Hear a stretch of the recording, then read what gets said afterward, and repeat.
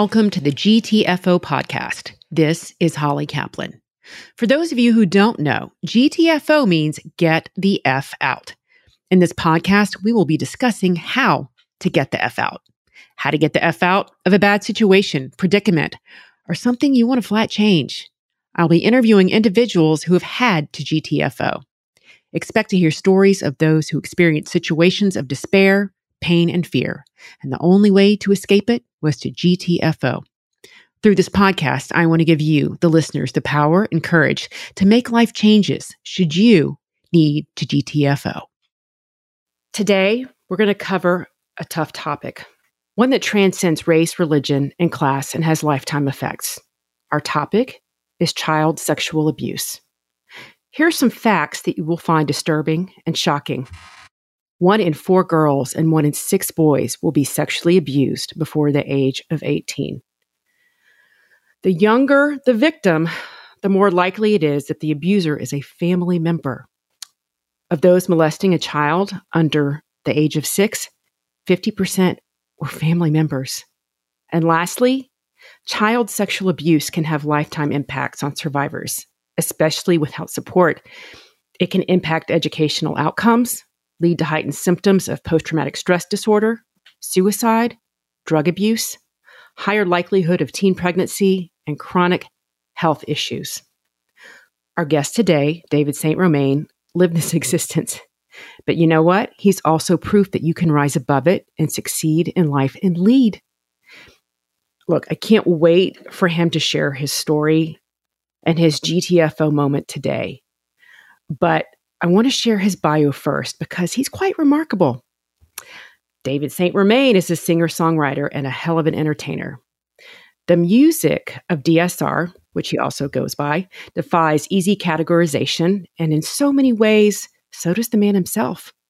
Born in Louisiana, David has steadily built his reputation as an entertainer, playing high-energy, musically diverse shows driven by what may be his biggest asset, that powerful, soul-drenched voice. And in a couple of minutes, you're going to hear his voice, and you're going to know exactly what I'm talking about.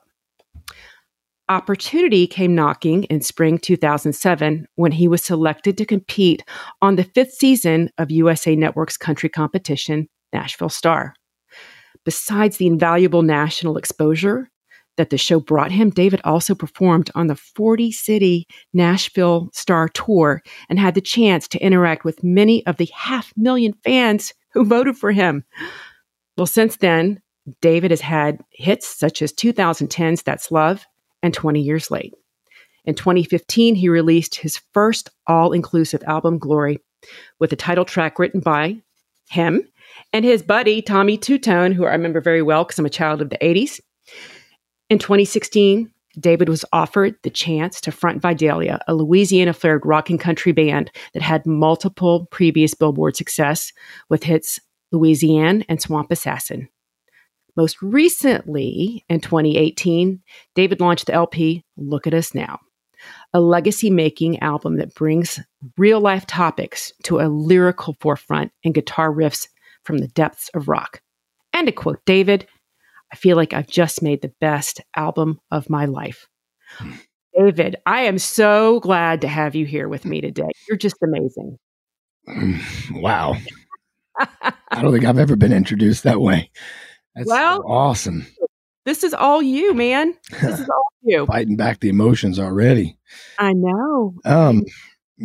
Thank you, Holly. And thank you, everyone, for listening and supporting your program and your efforts to help people get the F out. Love it. So succinctly put. I appreciate that. Well, I know today is a heavy conversation. But I got to say, I'm really proud of you for everything that you've done for yourself, your career, and your family, despite the obstacles you had early on. And I'm just really impressed with that. And I know that you will be an example for others. Thank you. I appreciate that. But before we get into my questions for you today, I always talk about this. How do we know each other? How do we meet? Well, 3 weeks ago, 4 weeks ago, I got a text message from our mutual friend, Wendy Lipsy. Yes. who it sounds like has been a childhood friend of yours. And also she has been a big supporter of mine for many years. So we met when That's Love was released.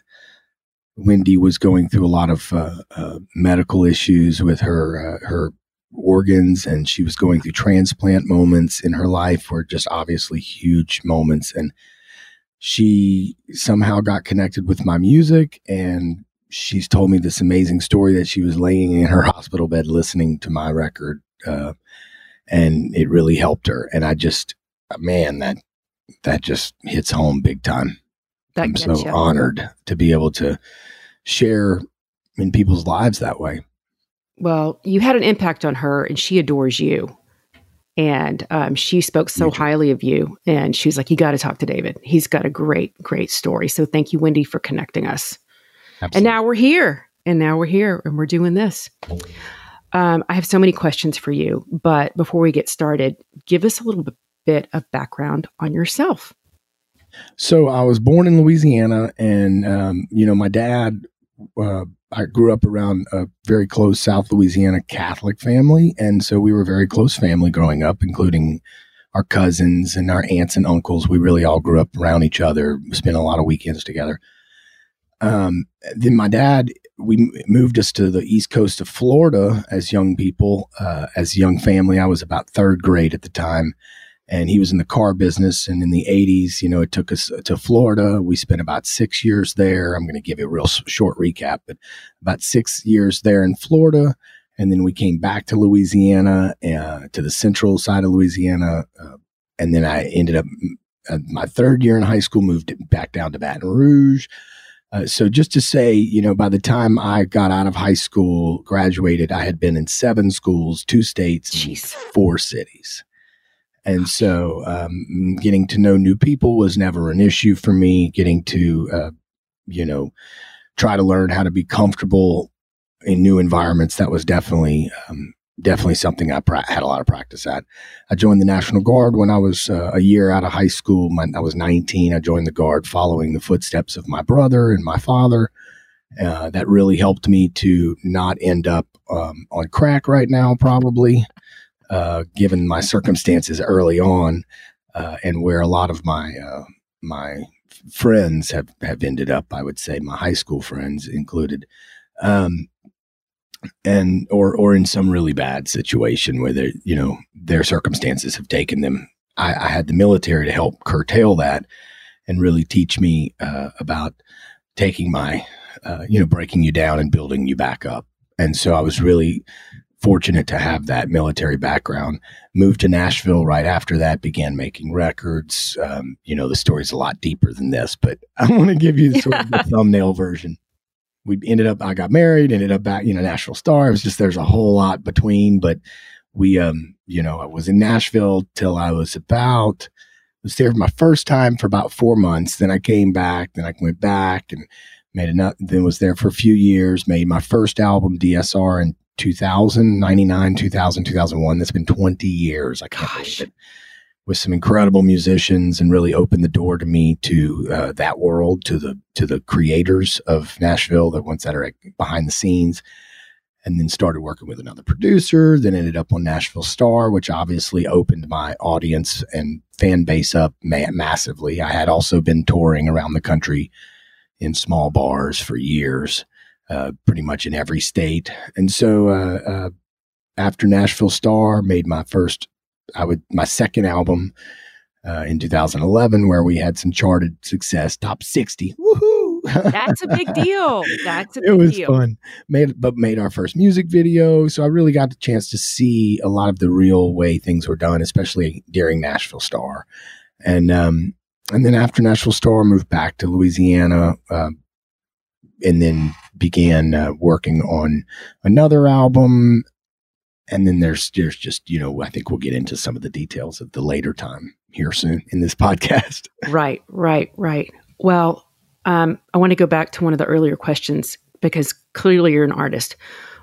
What was it about music that you would gravitate to? So my dad is a great singer, like a really talented singer. And so growing up, it was like the 60s, all the doo-wops and all the, he really loved Neil Diamond and he loved Kenny Rogers, who just passed. And, we grew up with this singing around us at all times. My grandmother was a singer, never professional, but, and my dad really wasn't a professional singer. He did do a little semi-professional thing in college, but mostly was raising kids. And so I was really young. I was about 7, maybe 8 years old. I just knew already, because I was the third of 3 boys.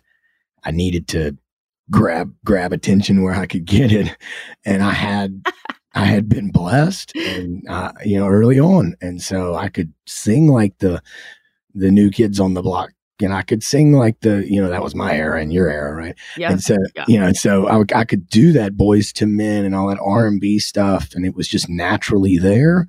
So I would just began pushing it out with choirs and, musical theater. I started in musical theater on the East Coast, where musical theater was pretty big, and then gravitated more towards. Then I started playing guitar, moved into rock and country, and kind of mixed it all this flavor that made this roux that we call here in Louisiana, which is, if you're not from here, it's just like a mixture of everything put together. Yeah, it turns into this black thing, and I mean in color of the roux. It's like this dark thing that's like mix of all of the above. And so goes fitting with Louisiana, because that's what we are here. We're just a mixture of all wonderful different cultures. So, and your music certainly displays that, because you can do almost anything, and your voice is amazing, and it's so soulful. Thank you. And thank you for sharing that with us, because I kind of wanted a little background on how you got into music itself. Tell me this, and then I'll go into more questions. How did Nashville Star change your life? Oh, everywhere. I mean it. Let me see how to say this. I love that y'all can't see me, because you don't see the emotions welling up in me. You might be able to hear it if I start to stutter, but Nashville Star was incredible. Incredible. Yeah. I mean, what my brothers that helped me get onto there, that were the guys that produced the show. They've become like brothers to me now. They told me later, they were like, just add water. That's what we called you. And I was like, wow, what does that mean? And I didn't, I'm too dumb to know what those things mean. And TV people are really smart. They know what they're doing. And they looked at me, they said, we knew whatever we threw at you, you would do it. And it didn't matter. And it was like, I guess, adapting. And so what I'm talking about is being a child, you just adapt. But Nashville Star, man, it started out, when I started the audition process, I'm around all these other talented people, but my ego had, really, I was pretty unconscious of a lot of my ego at the time. And I think that I really felt like I didn't really care if I won. I was just going to do the best I could do, which I knew was going to be better than most at that time. I felt that way. Sure.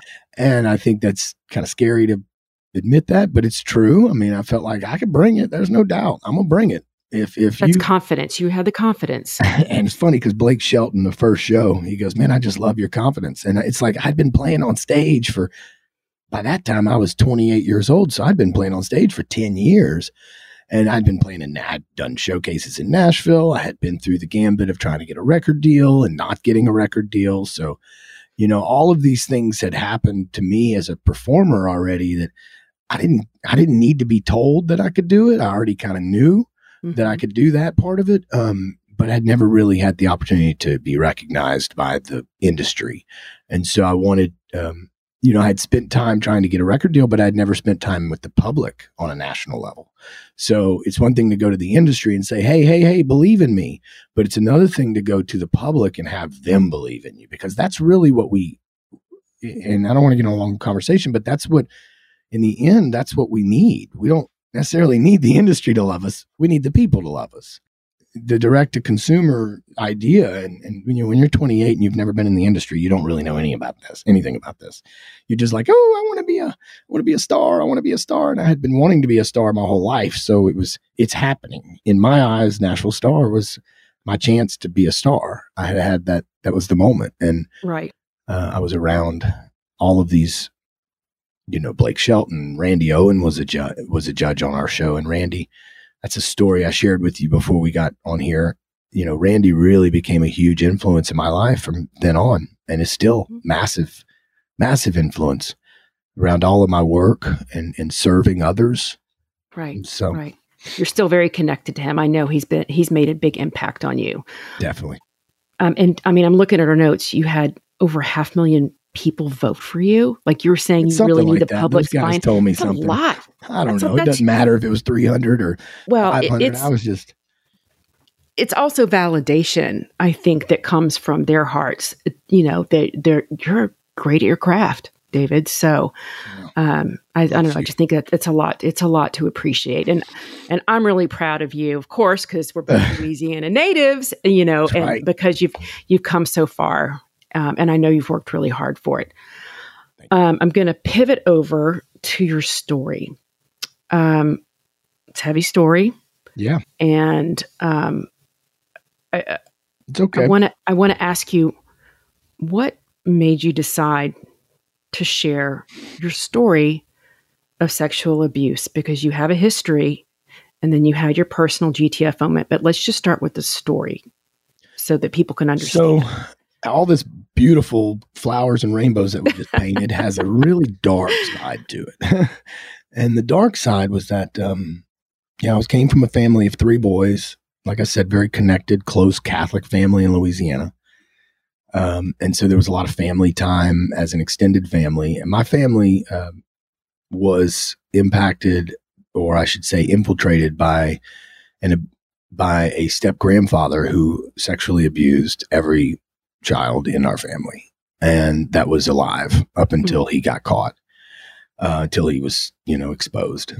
So that went on prior to me being alive all the way till I was 6 years old.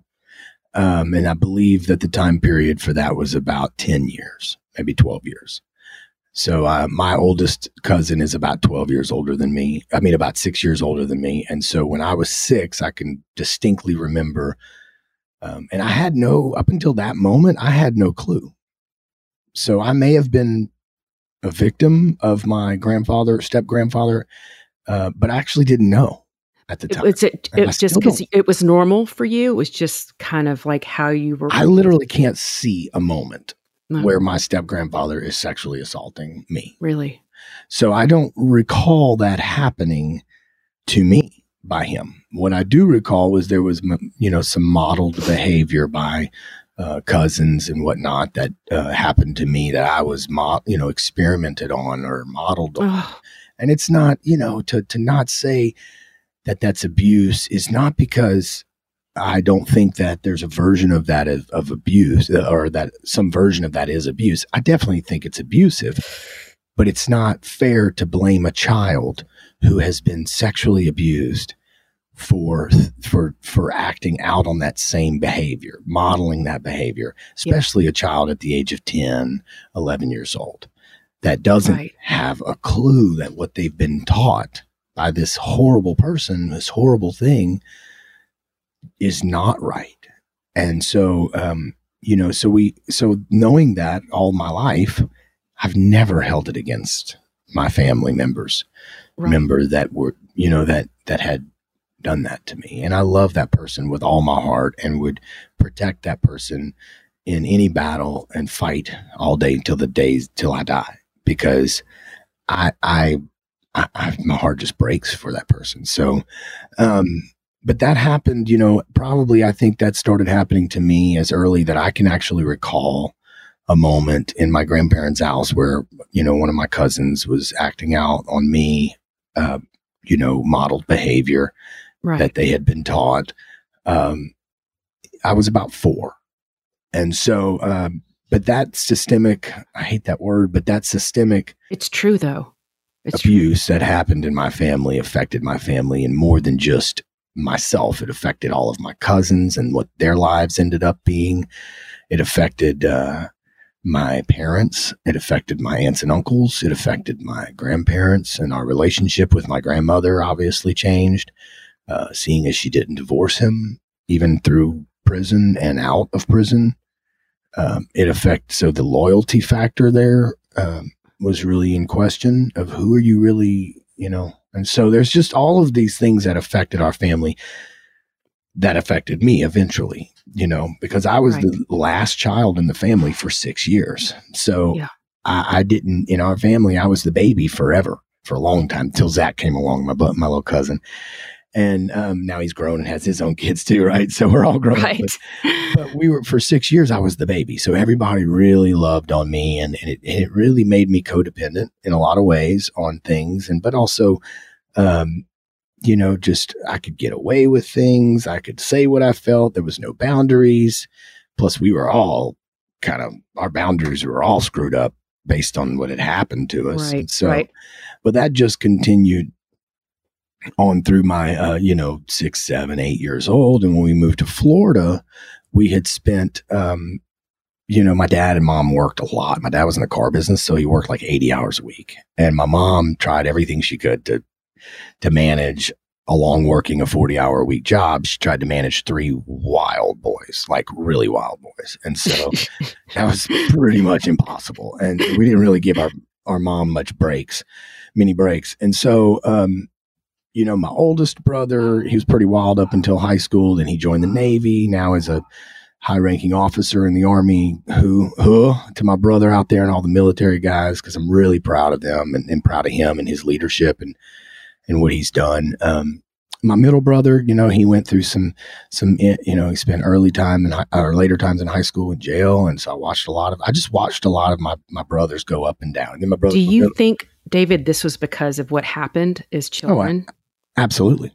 I think it affected all of us in different ways. Yeah. I think we all managed our lives the way we thought we could get through these things. And I don't want to speak to on my brother's circumstances. I can't tell you what happened to them specifically, or if things did happen to them, because that's not really my place. But I would say that our family's circumstances definitely affected our whole family, our entire family. And so, and I'll quickly get to this, but because I know we're 20 minutes in already, but no, we're doing fine. My brothers, and I had this thing growing up. I mean, we were always like, who had the girl? Like, we always had a girlfriend. I had a girlfriend from like 8 years old on.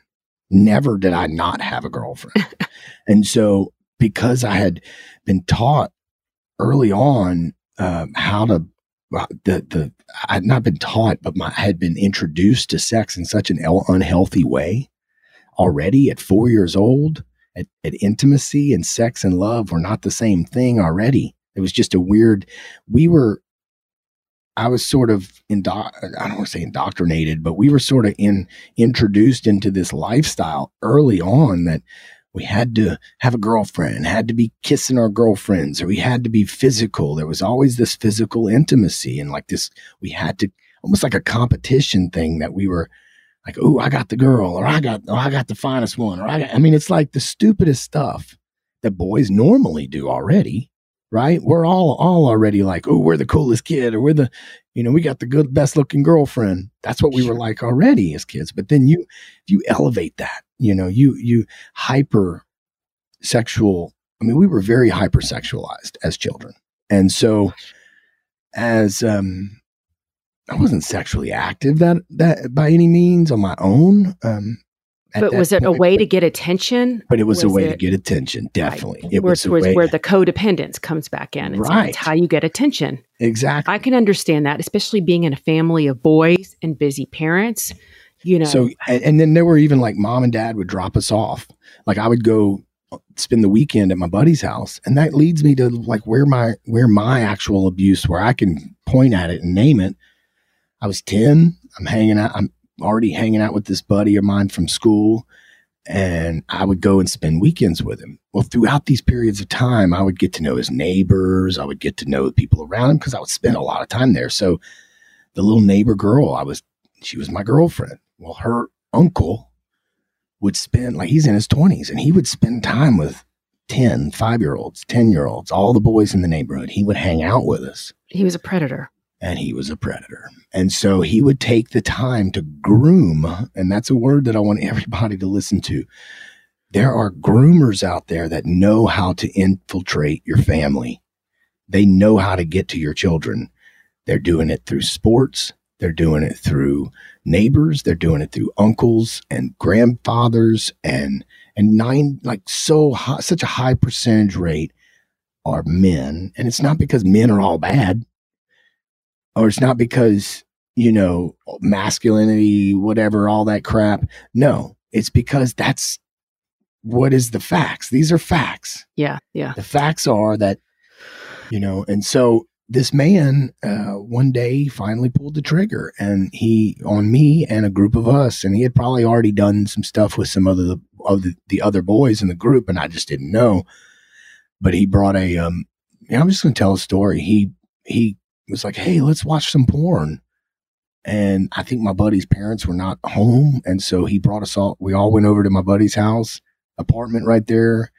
And everybody was poor where we were at. This was poor folks. And so he just did what he did to basically talk us into, modeling behavior. It just goes back to, and so as a child, you're codependent on acceptance already. And now I'm trying to be accepted by these people. It's just so weird. And I was 10 years old. Did you realize that when that happened, did you realize that it was not right? Because you had modeling issues when you were younger, and then it repeated itself. Then it repeated itself later in, at the tender age of 10. Yeah, no, I definitely didn't. Even at 10, I didn't realize it was wrong. Okay.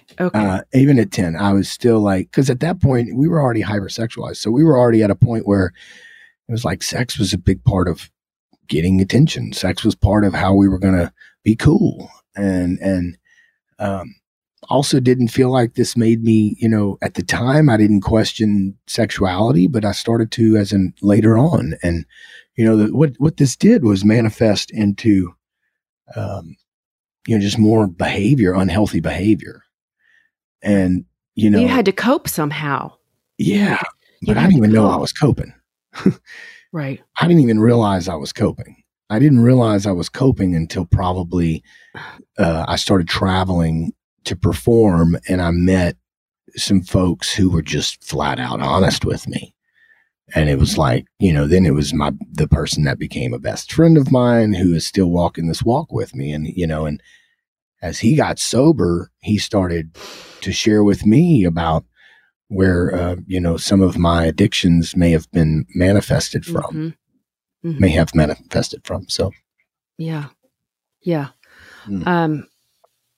That's just, it makes sense that you would have to find ways to cope, especially if it wasn't something that absolutely. Was and, discussed. Getting on stage. Well, no, we never discussed it. And ironically, with my family going through this already, I would have, I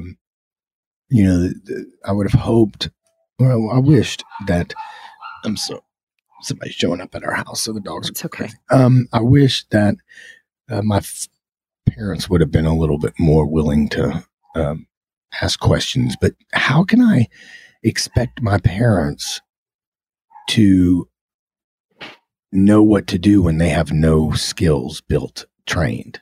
When they've been not taught, when they have not been taught and utilize the skills that they don't have. How are they going to utilize skills they don't have? So that's part of where my GTFO moment comes. So just to quickly go there, I became that hypersexual lifestyle of just always having to achieve, get the girl, always having to go there, get there.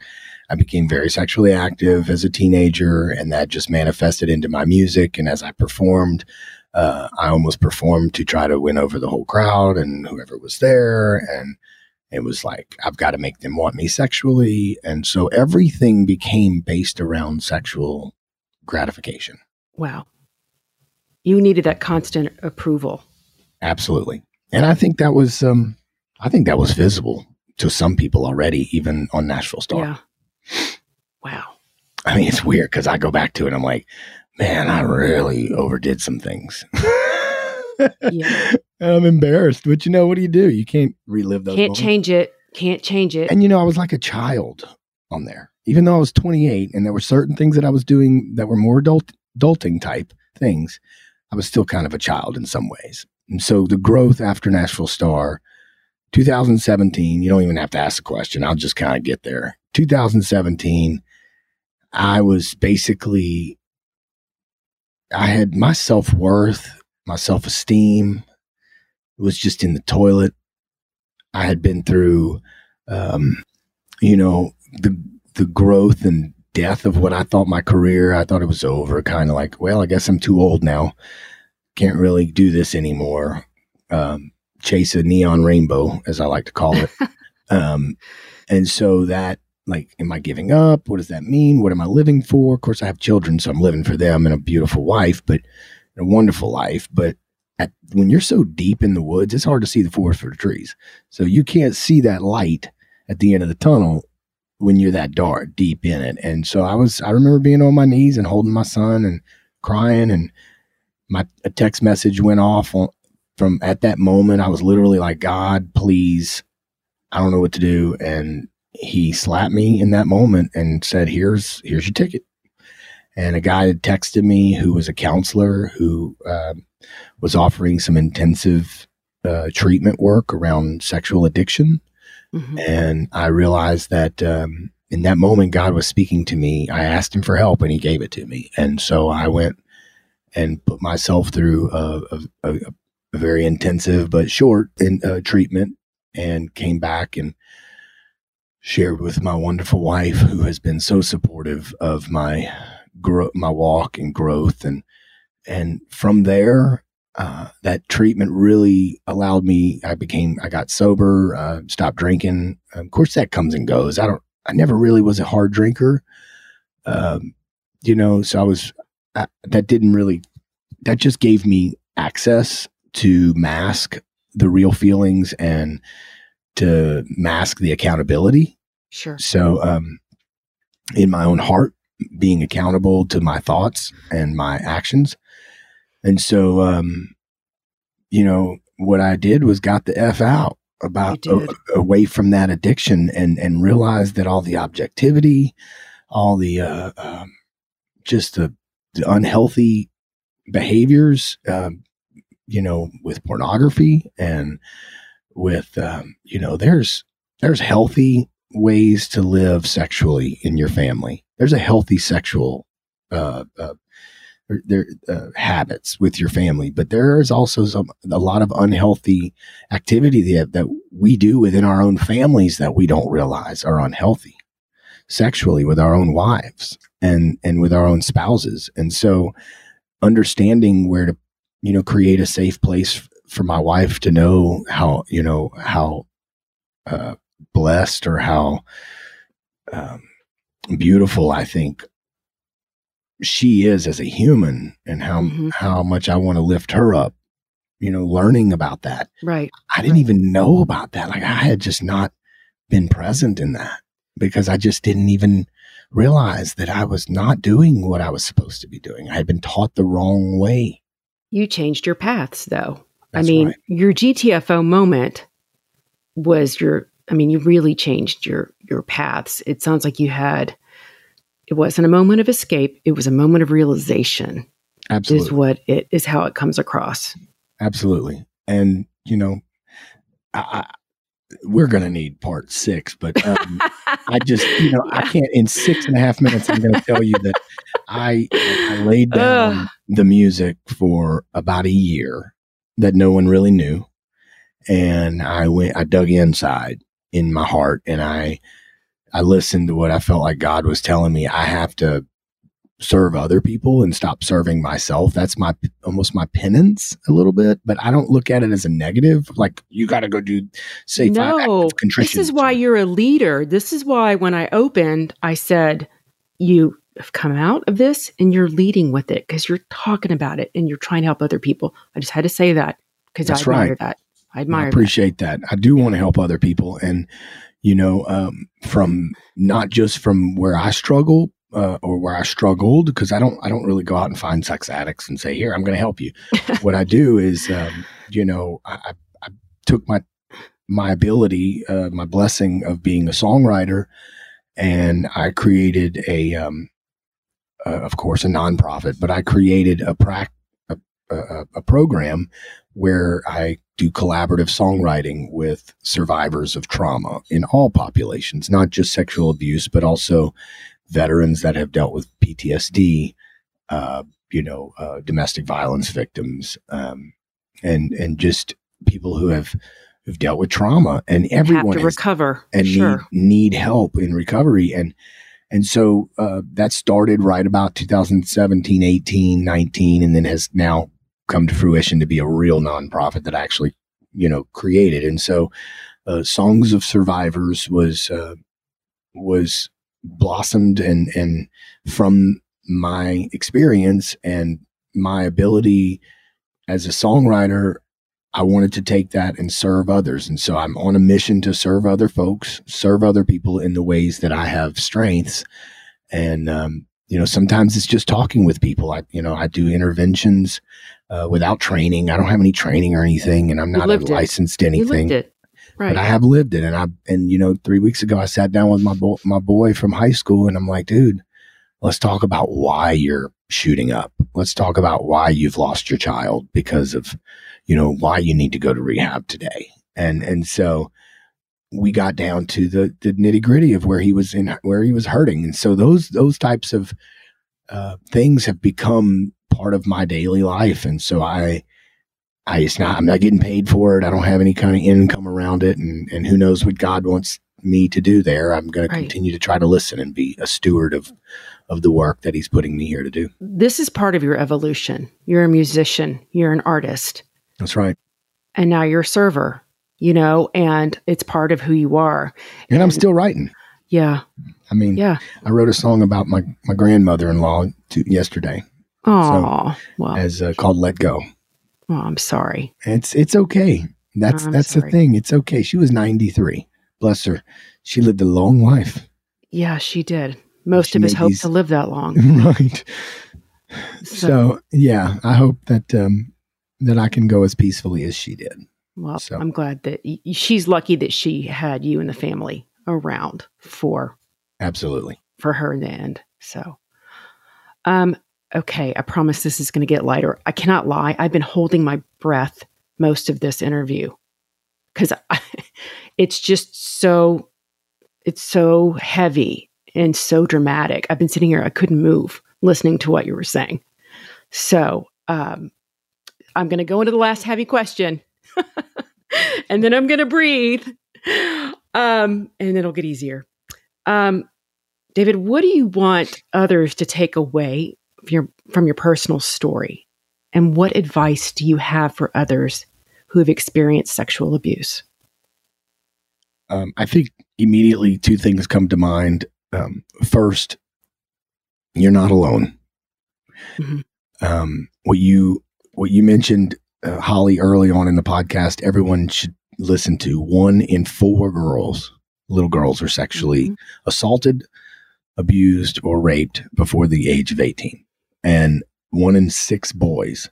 So if you think that's not a high number of survivors and victims out there, folks, you are not alone. And with that being said, because this is maybe a third thing, but this is a middle thing, I don't know. But anyways, you're not alone and you should not be ashamed. Don't be ashamed. It's not your fault. It is not your fault. Because one of the things that predators will do is try to place the blame on the child, and we live with that blame. I was 39 before I told anyone. 39. So I beg you, if you're out there and you need to share it with someone, I'm here. I'll listen. Oh. Facebook message me, direct message me on Instagram. You can email me. And, maybe Holly, you can share that email, Definitely. But you can do whatever you want to contact me. I will listen because you're a human being and you deserve the right to express this. That's a great message. That's especially about being, don't feel ashamed. Don't feel ashamed. Ashamed. I mean, because I'm ashamed sometimes. And I'm like, wait a minute. Why am I ashamed? No. What the hell did I do wrong? I didn't do this. You're a victim of circumstances. This man abused me. And you deserve the right to live a happy life, to be happy around who you are as a human being. Everyone does. The second thing I would say is there is a light at the end of the tunnel. There is a light. Even if you cannot see the light and you are in a situation right now where you're doing unhealthy actions, whether or not it's based around sexual unhealthy actions, if you're just, you know what those things are. Everyone out there knows what they're doing as humans, whether or not it's eating too much or eating too many pills or doing drugs or acting out sexually. There are people that end up doing illegal things sexually around sex.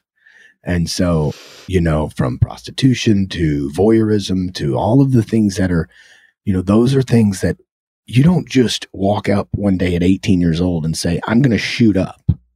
No, you eat a pill or you do something to mask, to cope and to numb, or you drink. I know that people will take your message to heart today. And I have a feeling a lot of people need to hear this. And I expect that they'll be getting in touch with you. And I want to tell you that I'm talking to my 10-year-old daughter about abuse, not in detail, but enough to know that if something happens to her, for her to tell me, and I'll believe her. We had that conversation on a walk just a couple of days ago because I told her about you. Well, we watched you on Sunday night, of course, on your live webcast. But we talked about it. I'm like, look, if someone ever hurts you, approaches you, you come tell me and I will believe you. She said, you will? I said, absolutely, I will. I mean, listen to that. Your own daughter didn't even know if you would believe her. I know. She wanted to know. And so it's like, and the fact that you don't want to say, hey, I'll go hurt that person because she may care about that person. Right. And you don't, a lot of people don't think about this. So, it could be someone she cares about that is still hurting. So imagine how confusing that is for a child. This person's supposed to love me. This person's supposed to care for me. And if they're, this is how they're supposed to love me. So if you don't face these things now with your children and with your siblings, folks, they will think that that is normal love. I know. And they will grow up to believe that acting out sexually on taking power and manipulating people with your power is normal behavior. Right. And business deals, when I'm in a business deal and I feel like somebody's trying to manipulate me, I go into PTSD. I have PTSD in that moment in a business deal. I didn't even realize that until 2 months ago, 3 months ago. I started shaking during a situation. Oh, no. And I had to call on my life coach, my best friend, who's helped me since day one. I was 20 years old. My buddy from Nebraska. And he's like, wait, your body's shaking? And I'm like, yeah. He goes, David, that's PTSD. Let's talk about why are you feeling this way? I'm like, I'm scared. Why are you scared? I feel like I'm being manipulated. Well, think about this, you dumbass. Yeah. You've been manipulated your whole, he didn't call me a dumbass. I called myself a dumbass, but you've been manipulated as a child. So you carried this manipulation and as a child. You recognized it. You saw it. Now I know this. Do you know the freedom that has come from that? Standing in my own way for so many years because I did not realize that manipulation in itself shuts me down physically. I would actually love to have you back to talk more about this topic because I know there's more. I know you have a lot more to say. So will you come back in season 3? I would love to if you folks would have me back. I would love to have you back in season 3 because there's so many layers to this and so much more people need to hear, especially from you. So well, I'm honored to be part of your family here and part of the family and to share my experience. And I hope it helps somebody out there to know that, like I said, you're not alone and there is a light at the end of this tunnel. Well, that's a great segue. If people want to know more about you or get connected with you, what is the best way to do that? That's that's part of my mission over the last few months has been to centralize my message on my digital platforms. If you go to my website, davidsaintromain.com, it's like it sounds like David with a Catholic lettuce, but it's STROMAIN.com. facebook.com, David St. Romain, looks like David Stromain, .com. And that's definitely, I think, the best place. Sign up for my email list there. I did. I signed up yesterday. Thank you. I'm very inactive. So, but I would say that I'm on a mission. Thank you to some of the motivators out there. I want to give a shout out to Gary Vee, because I think, that guy has helped me just come out of my shell in so many ways and just really understand how precious life is and how much I have the ability to share and help people. Yes, you do. Yes, you do. Well, thank you for telling us how to get in touch with you, because I have a feeling that you're going to have a lot of DMs pretty soon. So, well, David. I'm all over them. You can always hit me up social media. I'm always there. Yeah. Oh, and live stream every Sunday night, which we've really enjoyed. It's like having a personal concert with you. Absolutely. 8 p.m. Sunday night, Central Standard Time, 8 p.m. on Facebook. And they can find that on your Facebook page, right? Right. I'm actually on Facebook, YouTube, Twitter, and Twitch all at the same time. Yes. We watched you. My daughter and I watched you the other night. It was like having a personal concert. It was a lot of fun. So I encourage you listeners to tune in to listen to David. You get to hear more from him, and he's an amazing singer. But we're going to get to that in season 3. There's so much more to talk about. That's right. All right, guys. You make your podcast longer now for guys like me. It's okay. No, this was great. This was a lot of important information, and a lot of people needed to hear this. So, and I just admire you for sharing your story, because I know you will impact other people's lives, David. So. Thank you. I hope that I can be of some service to folks out there. So thanks so much again, Holly, for having me. Of course, anytime. And you're coming back soon. Don't forget that. All right, guys, that is a wrap. Thank you so much for joining me for this episode of GTFO. Talk to you soon. Thank you for joining me today on the GTFO podcast. This is Holly Kaplan. To connect with me for confidence coaching or speaking engagements, please connect with me at hollykaplan.com or find me on Instagram at GTFO_podcast. Thanks.